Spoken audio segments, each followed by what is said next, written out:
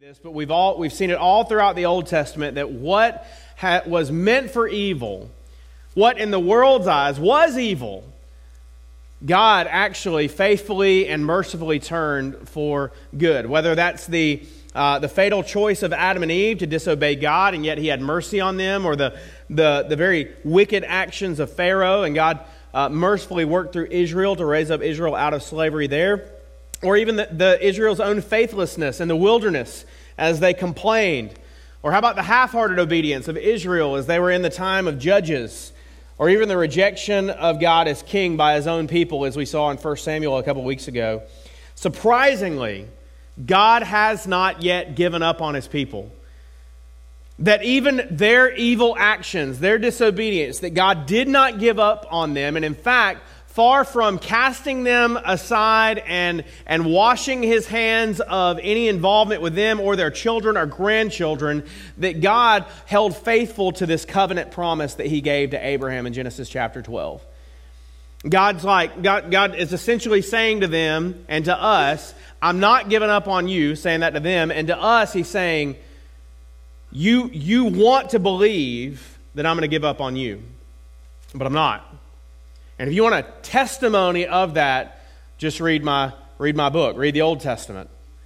And so that's what we've been doing, and we've been seeing how we find our story in His story as we read throughout the Old Testament. And this is a summary of what we've seen so far, that what was meant for evil, whether by Satan or the enemies of Israel or Israel themselves, God has turned for their good and for His glory.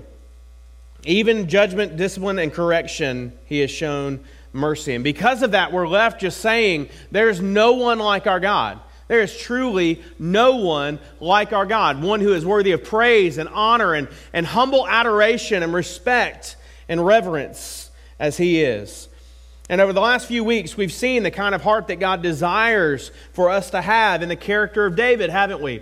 In 1 Samuel, we saw a David who cultivated God-centered relationships. We saw a heart that zealously trusted in the Lord, even when he was being pursued by his own father-in-law to take his life. He stayed faithful to God. He stayed faithful, and he developed these God-centered relationships and surrendered to these God-centered authorities. He has a mind that's full of praise and a resolve that's rooted in God's calling and His purpose. And yet last week we saw David fall into sin. And while I would stand before you this morning and say that I want to be like David in every way except for that one, if I'm honest with you, I'm a lot more like David than I am unlike David in that respect.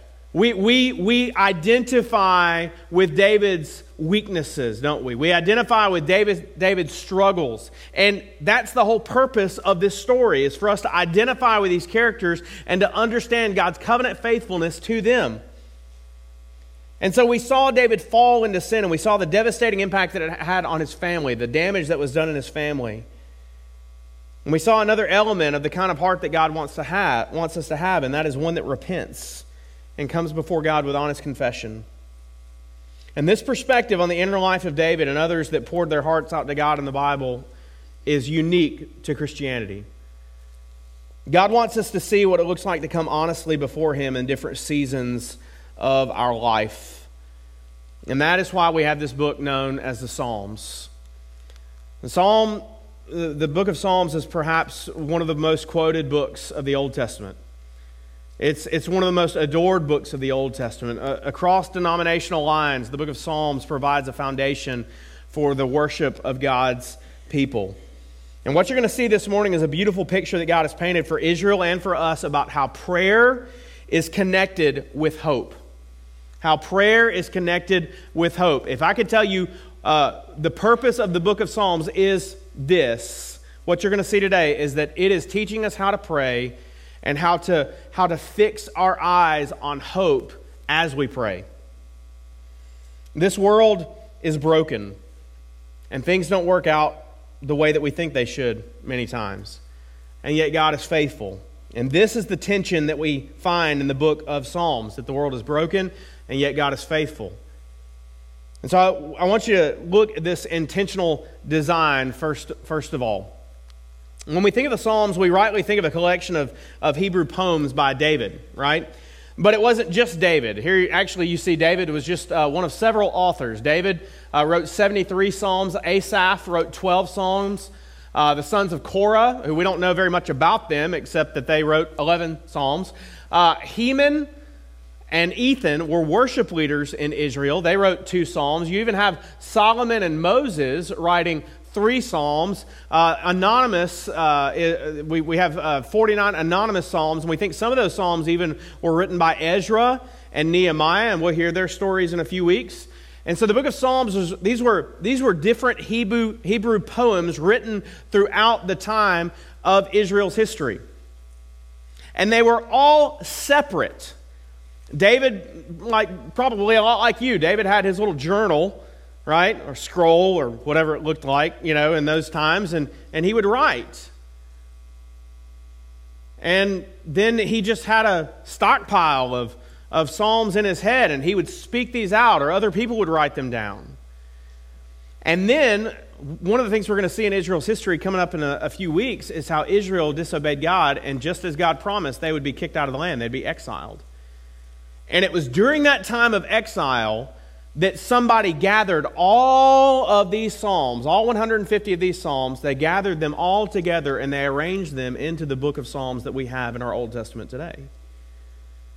Now, a lot of us don't realize that when we think about the book of Psalms, that they were separate and then somebody put them together, and what you're going to see is that whatever Hebrew a poet or prophet or Levite priest did this, they had a very intentional design, and they want you and they want me to see something very specific about these Psalms. And it all begins in Psalm chapter 1 and Psalm chapter 2. And you say, well, how do you know this, Ryan? I'm going to give you a few reasons that we do know this. First of all, you could look at the very last 5 Psalms. Psalm 146 through Psalm 50, 4 or 5 Psalms there. They all end in the exact same way. Hallelujah, which means praise God, right? That's what that means, praise Yahweh. And that's where we get our word hallelujah, right? And so when you look at that and you see hallelujah and all these psalms praising God, and you say, okay, well, somebody put all of those at the end and had a very specific way that they ended, and then you go to the beginning and you said they also had a very specific way that they began, then it tells you something about the intention of the book and the design of the book. And so let's dive into Psalm chapter 1, and we'll see the first purpose of the book of Psalms. Look at verses 1 and 2 of Psalm chapter 1. Very familiar verses, very wonderful verses to commit to memory if you've never done that. But this sets out the entire purpose. Blessed is the man who walks not in the counsel of the wicked, nor stands in the way of sinners, nor sits in the seat of scoffers. But his delight is in the law of the Lord, and on his law he meditates day and night. Now, if you don't mind writing in your Bible, underline the 2 occurrences of the word law in verse 2. His delight is in the law of the Lord, and on his law he meditates day and night. Now, that word law is literally the word Torah, Torah. That's a Hebrew word which literally means instruction. It would be defined as instruction or teaching. But it was also used to identify the first 5 books of the Old Testament. We call the books of Moses, or the Pentateuch. Genesis, Exodus, Leviticus, Numbers, Deuteronomy. Those were the 5 books of Moses, right? And they were also called the Torah. And what they were for Israel is they were to instruct Israel about the nature and the character of God so that they could stay faithful to that covenant that God had made with with Abraham there in Genesis 12, and then again with Israel in Exodus 20, and then again with Israel in the book of Deuteronomy. So all of the prophets that we're going to look at in the coming weeks, what they're doing is they're looking at the current state of Israel in their day, and they're saying, you either are being faithful to the covenant or you're not being faithful to the covenant. And when they say covenant, they mean the Torah, the first 5 books of the Old Testament. But you remember, these books were put together not during a time where Israel was unified in the land of promise, but when they were in exile. And so there's something specific about this idea of meditating upon the instruction of God that we don't need to forget about. Okay, so we're going to store that in slot 1 of our memory recall for a moment, and then we're going to move on to purpose 2. Okay? So the first purpose is to call us to meditate on the instruction of God. Secondly, though, Psalm chapter 2. This Psalm chapter 2 is a poetic reflection on God's promise to King David. And we don't know if David wrote it, but it was somebody who was meditating upon the promise that God gave to David in 2 Samuel chapter 7. They're meditating upon this promise, and they're recognizing, this is why we don't think it was David, they're recognizing that the promise that God gave to David in 2 Samuel 7 pointed far beyond David, pointed even beyond Solomon, to the future king who would reign over Israel and the nations, one day called the Messiah. And Psalm chapter 2 calls the people to rejoice that one day God will establish the Messiah as king to rule over the nations and to defeat evil. That's the entirety of Psalm chapter 2. That the Messiah is one day going to be set up as king to rule over the nations and to defeat evil. And then the connection between Psalm 1 and Psalm 2 is found in verse 12 of Psalm chapter 2. The very last sentence begins with the word blessed. Or if you're Baptist, we say blessed, right? Blessed. That idea of blessing connects Psalm chapter 2 with Psalm chapter 1 and connects us all the way back to Israel, connects us all the way back to Abraham, connects us all the way back to Adam and Eve. Remember, we said that word blessing is the key to understanding what God's up to in the entirety of the Old Testament. He blessed Adam and Eve, being made in His image, being able to know Him, being able to reflect His glory and His nature in a very interesting and unique kind of way. But they chose their own path, and they chose to define life according to their own terms, not according to God's terms, and so that blessing was removed from them. And in fact, what we find is that we're our own worst enemy at some points in time. And that's because of the decision that Adam and Eve made to define life according to their own terms rather than God's terms. And God could have left us there, but He didn't. In Genesis chapter 12, He established His covenant with Abraham, and He said, through you, all the nations of the earth will be what? Blessed. That's right. Yep, y'all, I got y'all. Y'all are tracking with me. Through you, all the nations of the earth will be blessed. So Adam and Eve lost the blessing, but the blessing will be restored through Abraham's family. And then Exodus chapter 20, God gives them the law so that they can become a kingdom of priests. What do priests do? They mediate between God and other people. They would be a kingdom of priests so that the nations could experience the blessing of God's rule over their lives. But we know, how did Israel do in following that law and being shaped by that law? They did pretty poorly, right? And now, when this is being written, the fruits of David and Saul's rebellion have borne out, and now they're not even in the promised land anymore. They've been conquered. And so as this book is being written, as Psalm 2 is being penned, there is this thing in the mind of the people saying, guys, we lost it. We lost that blessing. We got kicked out of the promised land. We lost it. And yet, God still hasn't given up on us yet. What Satan intended for evil, what we intended for evil, God is going to turn for our good and for His glory. And so the book of Psalms is essentially saying this, that if you want to be a part of the blessing that's going to come when the Messiah will come one day, then you seek to meditate. This is what Psalm 1 and 2 says. You seek to meditate on this instruction so that you can not only know the nature and character of God that you see in Genesis, Exodus, Leviticus, Numbers, and Deuteronomy, but so that you can see the nature and character of prayer, which is communion with God, so that you can be shaped and made into that person who's going to be a blessing to those around you. I'm going to prove this to you. How many books did we say are in the Torah, the Pentateuch? 5, right? Genesis, Exodus, Leviticus, Numbers, Deuteronomy. Guess how many books are identified within the book of Psalms? 5. And what are we told that it's a blessing to meditate on in Psalm chapter 1? The Torah, or the instruction.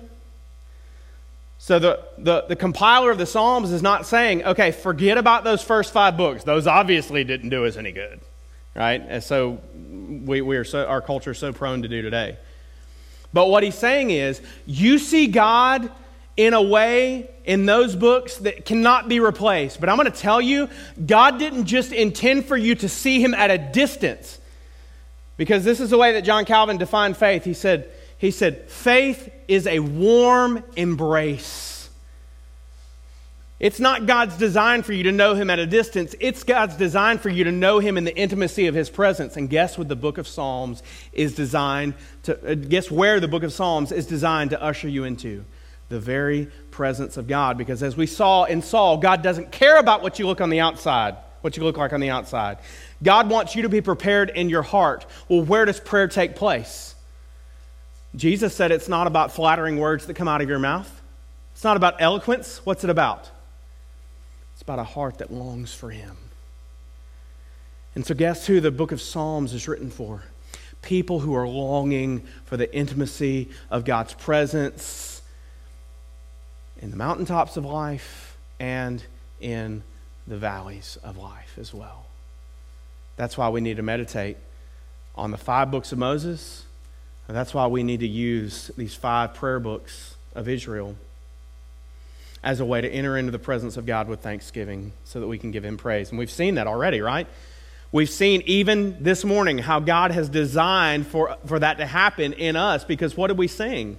Philip quoted the Psalms to you, that these 2 songs were written according to the may the peoples praise you, and I forget what it's called, for thou, O Lord, be exalted, O God, right? Or I exalt thee, right? Those 2 songs were written from the Psalms. And so here we have the prayer book of Israel still leading us in worship to this day. Now, if you sat down to read the Psalm, one more thing I want to point out, if you sat down to read the Psalms from start to finish, that you would see that earlier in the Psalms of lament, which are, it's kind of hard to read, but lament, this idea of how long, O Lord? This world's broken. I don't like where I am. I don't like what I'm seeing around me. That's a lament, right? So these psalms or prayers of pain, of confession, of even anger, right? They draw attention to what's wrong in the world. They ask God to do something. When are you going to act, God? What you notice is in the first 3 books, and if you want to know the division breakdown, look at the graphic in your that was in your insert in your bulletin, and also I don't know about your translation, but my translation has the book divisions in the Psalms, so you can know where these divisions start and finish.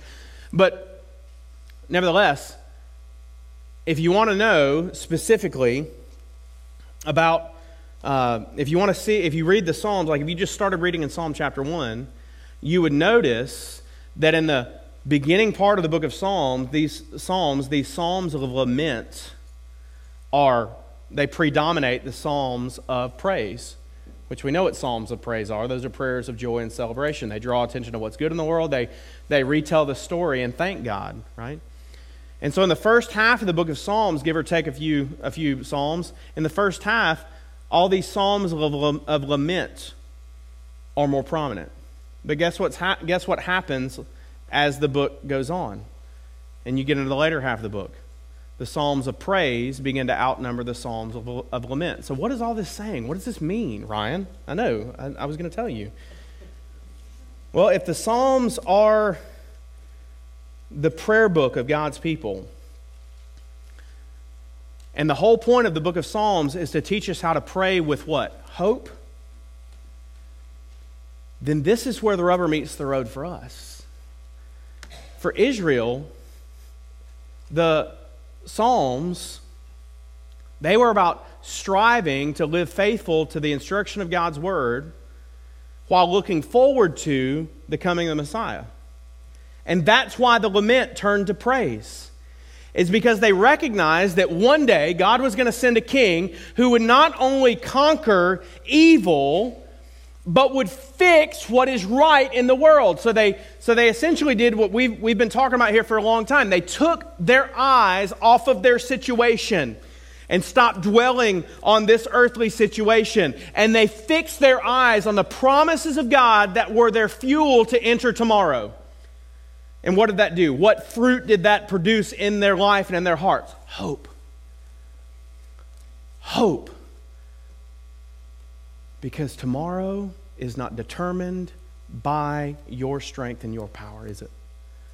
You can't do it. You can't make tomorrow happen. All you can do is go to sleep and hope that it comes, right? One of the greatest evidences that you're weak and you are meant to depend on somebody who's stronger than you is that you have to have between 6 and 8 hours of unconsciousness every day so that you can function tomorrow, right?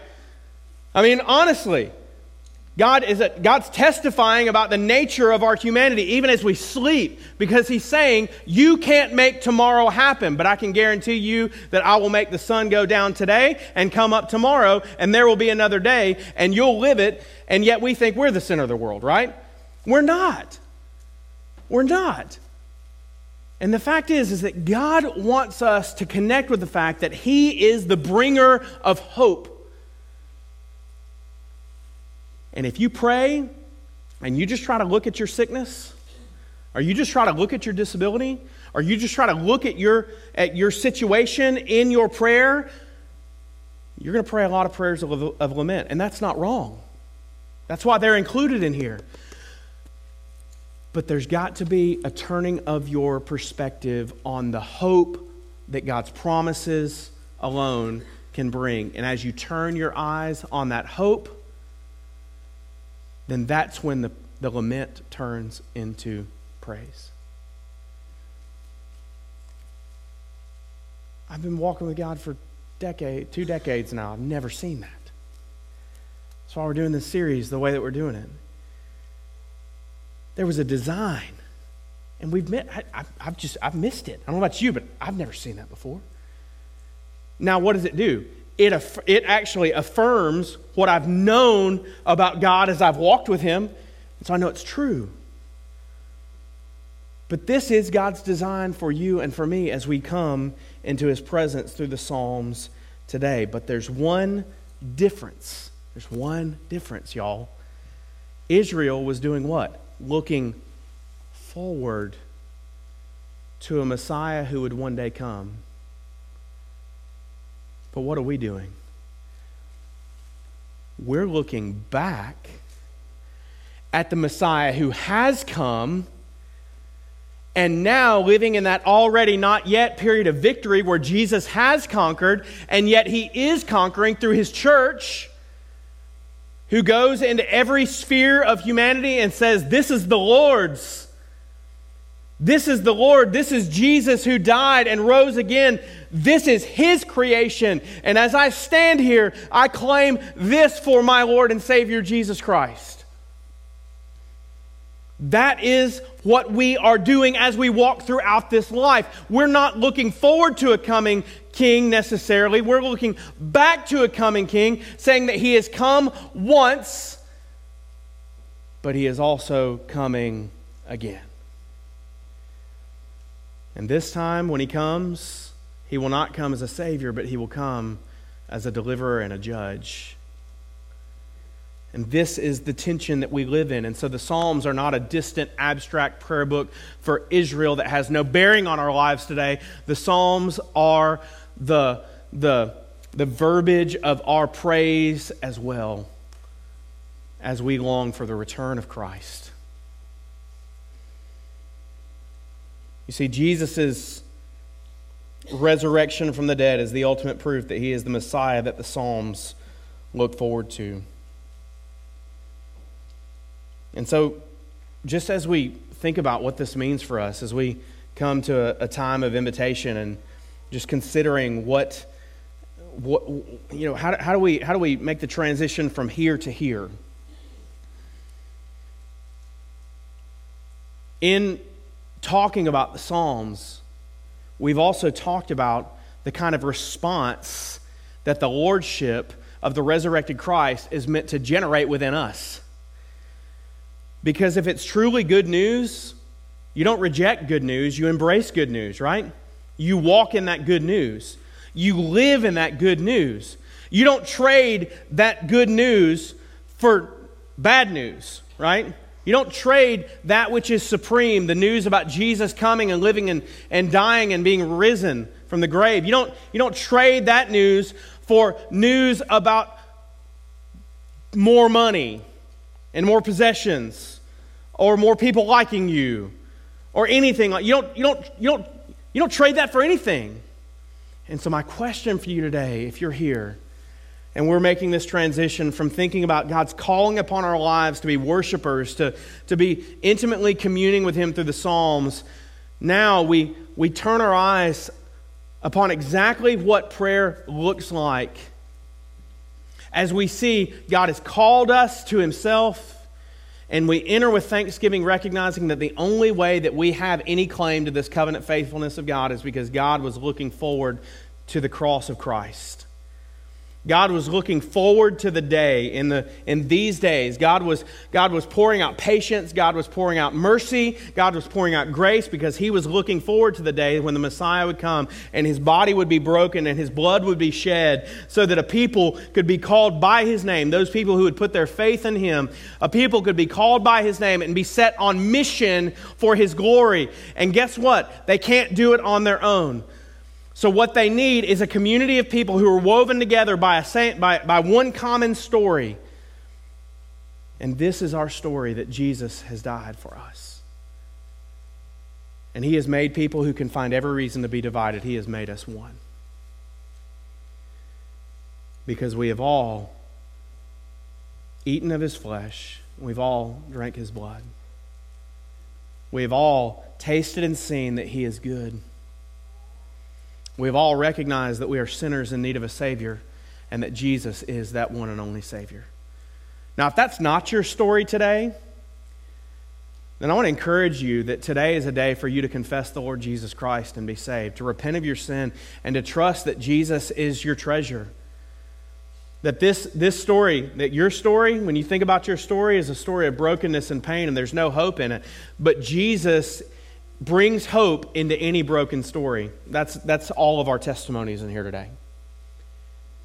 And so if you're not a believer today, then that's the way you need to respond. But if you're a believer today and you want to come into His presence and come to this table, then you need to be honest about the ways that you've tried to write parts of your own story that aren't necessarily God's. You've tried to write into your story something that God would never have for you, and that's called sin. We all have those areas in our life, and what we want to make sure that we do is as we come to the table this morning, we want to make sure that we have no unconfessed sin in our lives. That we haven't tried to live one way in this place, and then when we leave this place, we have another set of values, we have another mission. If we're honest with ourselves, we have another Savior. It could be another person. It could be a job. It could be money. It could be something else. If you're living for another Lord outside this place, then don't take this Lord's Supper. Don't take this communion. Because Paul said that in his day, people did it just that way, and they ate and drank judgment on themselves. And so for us today, we enter a time of self-examination as we come to this point of decision. And if you've never trusted Christ, then that's the way you need to respond today. You need to believe upon the Lord Jesus and be saved and become a worshiper of God. But if God has already set you apart by faith, then today, would you ask yourself the question, am I living according to the calling that He's placed on my life? Am I following Him? Am I worshiping Him? Am I communing with Him? Am I living for His glory? Those are the kind of questions that define true Christianity, because it puts Jesus at the center. And so we're going to take a moment and we're going to have a time of repentance, a time of confession, a time of invitation. If you need to make a public decision, I'll be right down here in front and at the table, in front of the table. You can come, I'll pray with you, or you can come and I'll share with you what Jesus has done for us. But if you're a believer in this room this morning, then I want to encourage you, after I pray, just bow your head and close your eyes and just talk to your Father. And if you wonder where to start, then begin with gratitude over what the Messiah has already done and accomplished for you. Think about the words, "It is finished," that Jesus said on the cross, and think about how that applies to your life. Start there with gratitude. And if there's anything blocking you, if there's any kind of fear or sin or doubt that would keep you from coming honestly before Him, then immediately confess that. Immediately confess that and believe His promises of covenant faithfulness that have been given to you in Jesus. And let that be the attitude of your heart during this time of invitation. So let's pray together and we'll begin our time.